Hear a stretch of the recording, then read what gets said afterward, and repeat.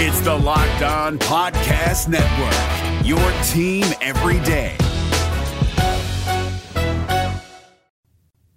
Two words. BYU is bowl eligible. They beat Utah Tech in dominant fashion, frankly. We're talking about it on POSTCAST. You are Locked On Cougars, your daily podcast on the BYU Cougars. Part of the Locked On Podcast Network, your team every day.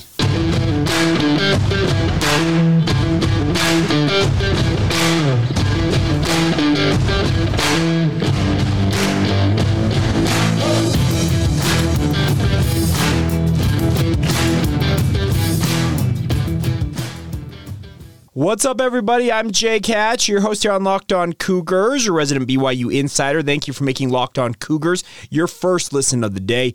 Always appreciate you guys checking out the show. We are proud to be part of the Locked On Podcast Network. Of course, the motto is your team every day, and as such, this is your only daily podcast focused on the BYU Cougars. This is POSTCAST. Obviously, we do this after each BYU game, BYU football in particular. Talking about how the Cougars did, some quick reactions, and let you guys have your say as well. We'll get to those here momentarily. But in the end, BYU gets their sixth win of the season, routing Utah Tech 52-26. BYU racks up 676 total yards of offense. Frankly, just an absolutely dominant offensive day, all things considered. Yes, I understand the first quarter was frustrating. BYU punted a couple of times, did have a fumble that gave the ball back to Utah Tech, and the Trailblazers led this game 6-0 after the first quarter. In the second quarter, BYU racks up 28 points, and Utah Tech obviously did all their scoring for the, I guess they got a touchdown late, but they did most of their scoring in the second quarter. It was a back-and-forth affair in the second quarter, but in the second half, BYU put their foot down, said, enough is enough. You guys ain't hanging with us, and this game is over. And this is something I talked about on Friday's edition of the podcast, saying that I felt like Utah Tech could hang around for a little bit. They could hang with BYU. They had some motivation. Obviously, they had some momentum on their side, having won 3 straight games coming into this one.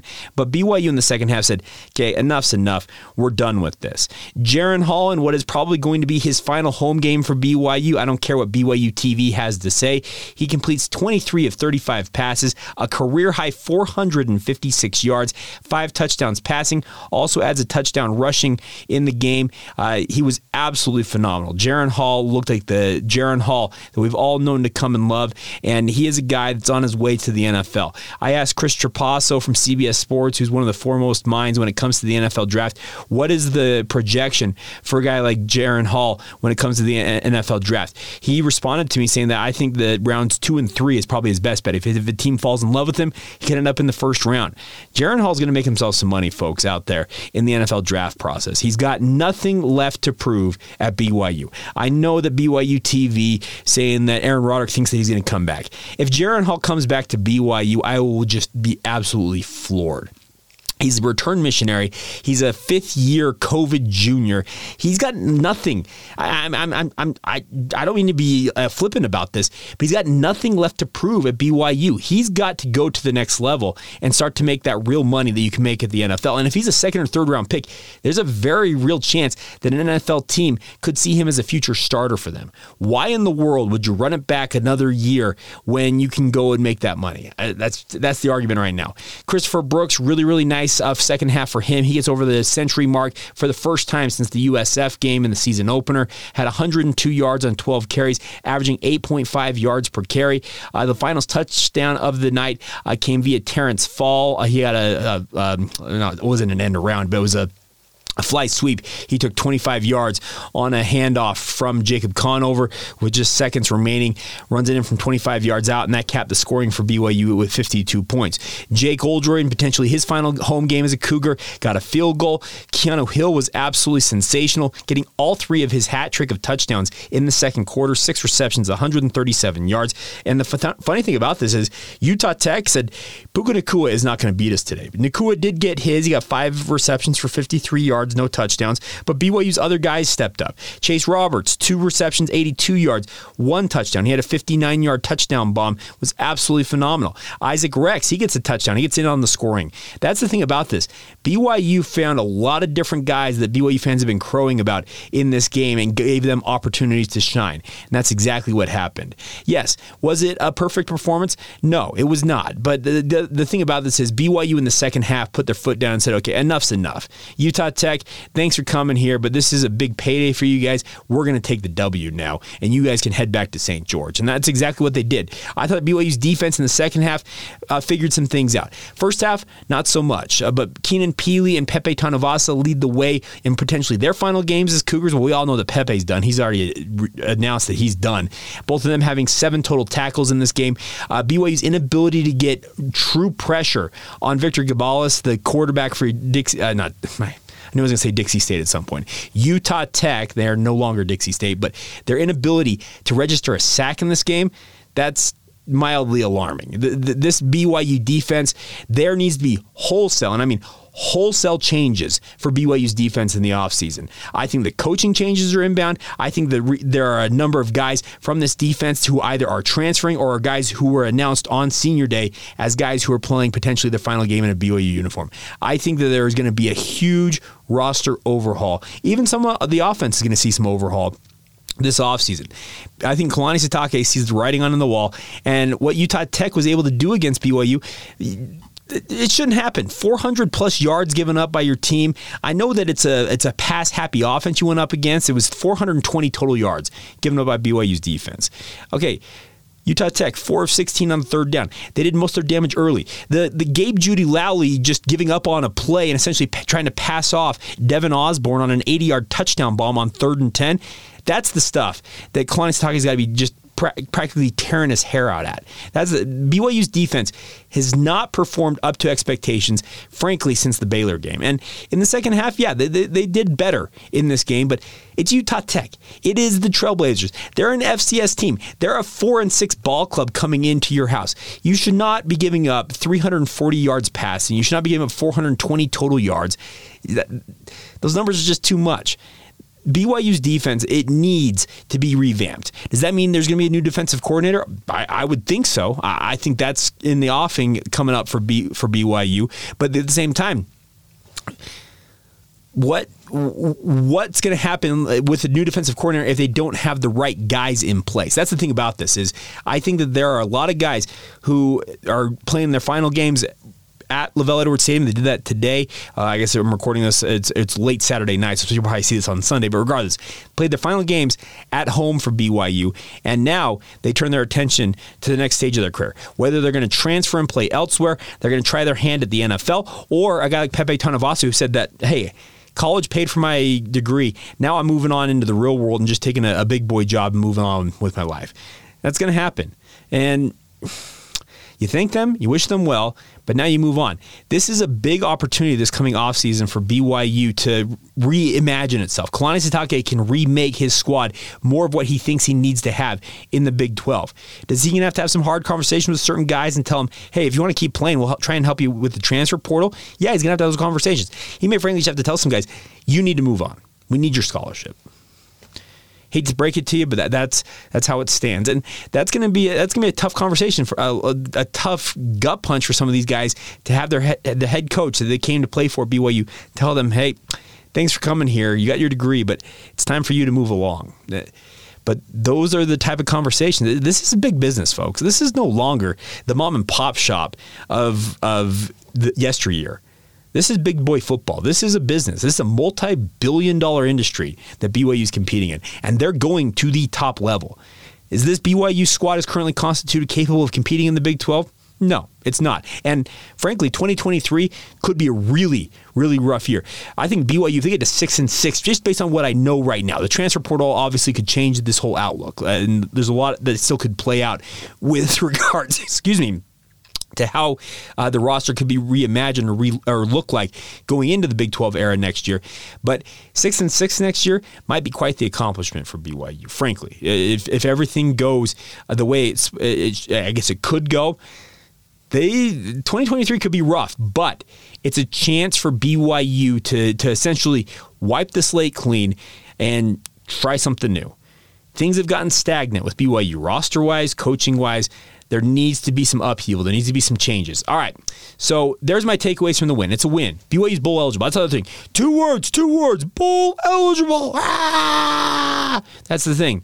BYU made it to a bowl game. They're going to be playing somewhere in another part of the country. Excuse me, come bowl season. Still dealing with the cough here if you can't tell. But the thing about this is it's a huge opportunity for BYU to get an extra game, get all those extra practices, get that extra work in as they get ready for the Big 12 era. That's the major accomplishment from this game. Now you get ready for Stanford. We'll have you covered all week long and lead up to that game. A late night next Saturday night, 9 o'clock Mountain Time kickoff. That post game I'm going to do for the KSL Sports Zone may not start until 12:30 a.m. I might not do a postcast until 2:30, 3 a.m. It's going to be a very late night. But at the same time, hopefully BYU can make it 7-5 and feel better about themselves going into bowl season. But we'll get you ready for that as the week progresses. All right, we'll round out this postcast edition with your guys' comments that you sent in via social media. We'll get to all those here momentarily. First, though, a word on our friends over at BetOnline. BetOnline is your number one source for all of your sports betting information, stats, news, and analysis. Get the latest odds and trends for every professional and amateur league out there, from baseball to basketball to soccer to esports. They've got it all at BetOnline. If you want the World Cup, that's what they got over there. If you love sports podcasts like this one, you can find those on BetOnline as well. We're always the fastest and the easiest way to get your betting fix in, speaking of BetOnline. And head to the website today or use your mobile device to learn more right now. We'll have the line for BYU and Stanford for you on the Monday edition of the show, so stay tuned for that. But it's all courtesy, as always, of your friends over at BetOnline, where the game starts.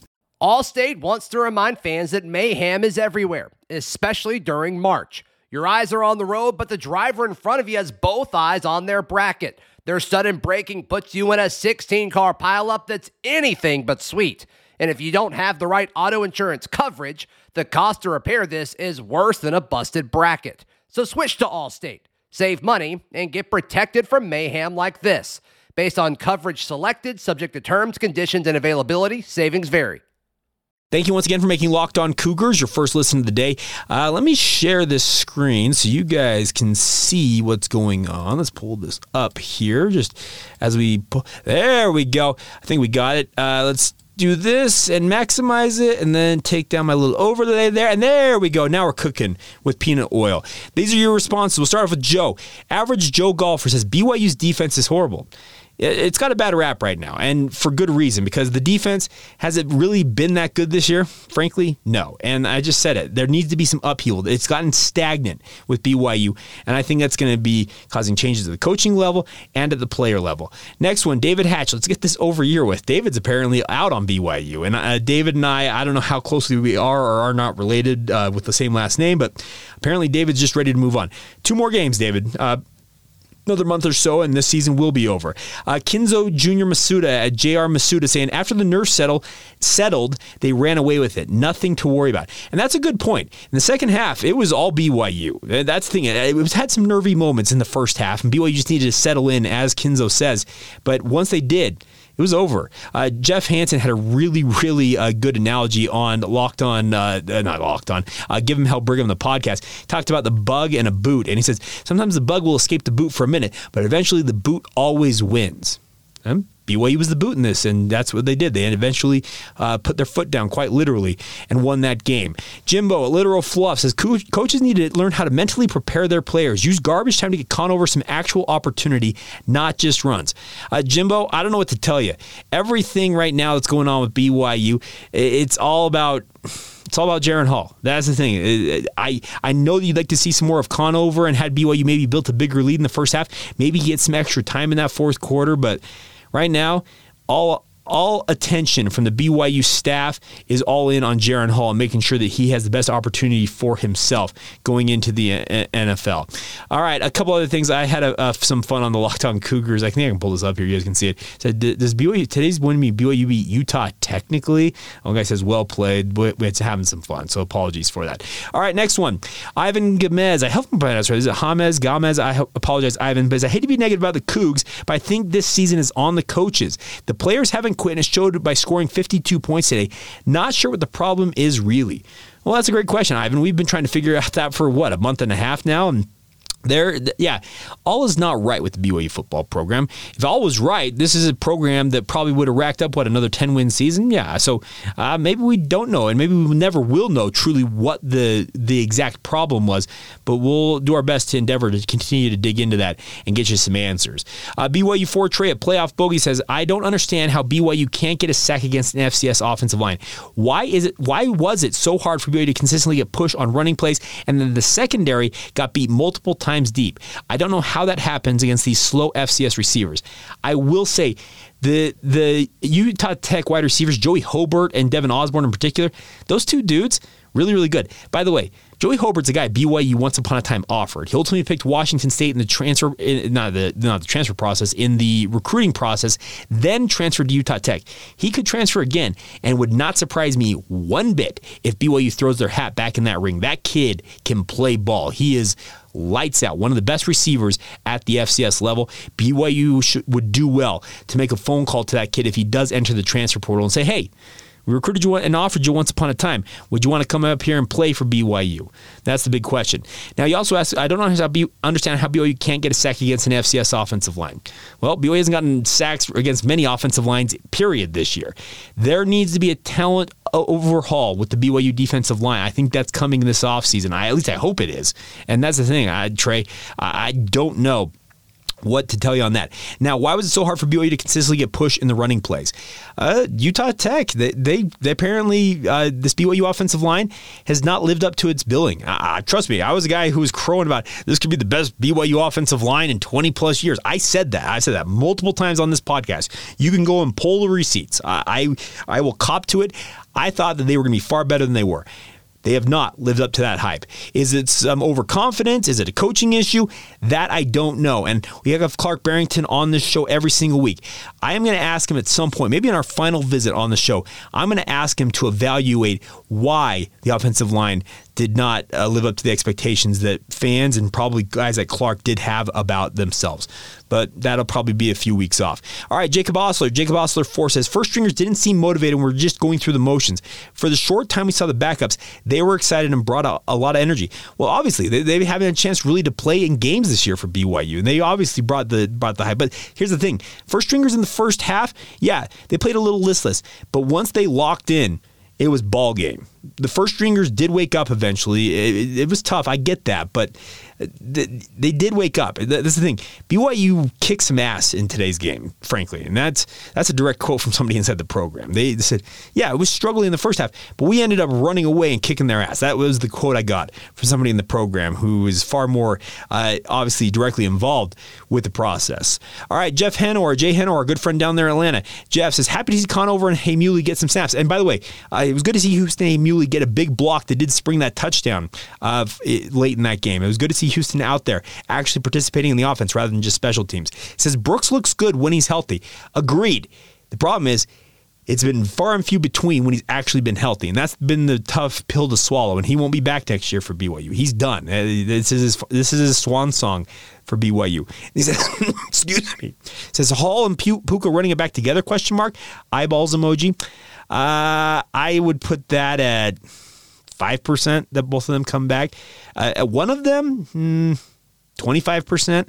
I just don't see it, guys. I just don't see it. All right, Mojo, our good friend over there serving our country, the U.S. Air Force. Keanu Hill is awesome. I saw a similar toe-touch catch to Puka's against Boise State. If Jaron comes back, they'll be an awesome pair next year. Keanu Hill, very, very good. I agree. He had a really nice toe tap that ultimately one official wanted to call it incomplete but got overruled on that one. It'd be great if Jaron could come back because it would give BYU a leg up going into the Big 12. But like I've said previously, I just don't see it happening. All right, good friend Brandon Bourget, I think I'm pronouncing that correctly, says our O-line is supposed to be our best ever and they can't establish the run or keep Jaron from getting sacked against a bad FCS defense. That's pathetic. #FireFunk. Is it on coaching? Is it on the players? I don't know necessarily where to place it on this BYU offensive line, but they have not been what they should be. I completely agree, and it's been rough. And that's the thing. You need to see better from this offensive line. And we needed to see better from this offensive line, but it just hasn't been there. And yeah, they did give up sacks against an FCS defensive line. It's tough. It's tough to swallow that pill, but it is what it is. Our good friend Nick Lee says, BYU's going to a bowl. No need to look any closer. Please don't. Okay, Nick. Well, we're looking a little bit closer. Apologies for that. Final comments go to our good friend Spencer Johnson for 3, or J Floyd 314 says, bad first half.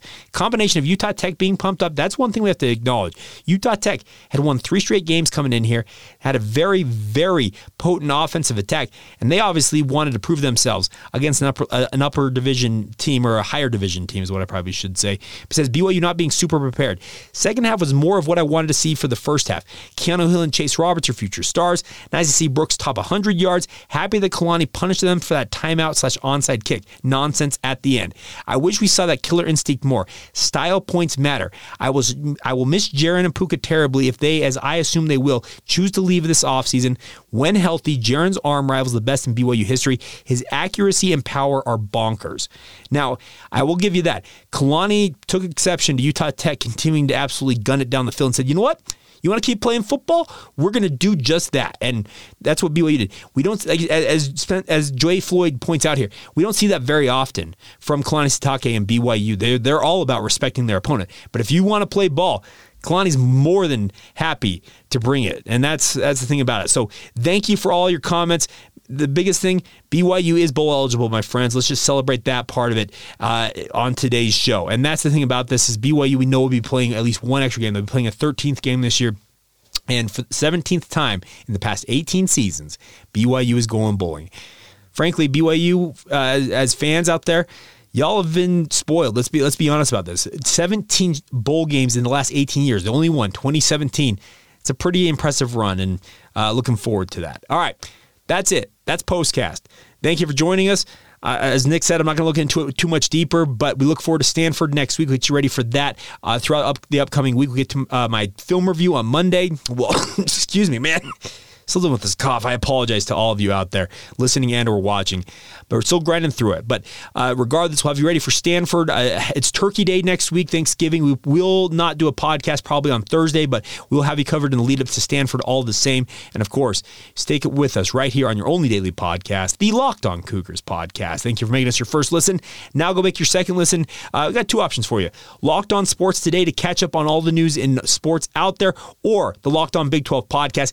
Get caught up on everything going on in the Big 12 with our good friend Josh Neighbors. Check out either of those as your second listen. And a big thank you once again for joining us right here on Locked On Cougars. See ya. Hey, Prime members, you can listen to this Locked On podcast ad-free on Amazon Music. Download the Amazon Music app today.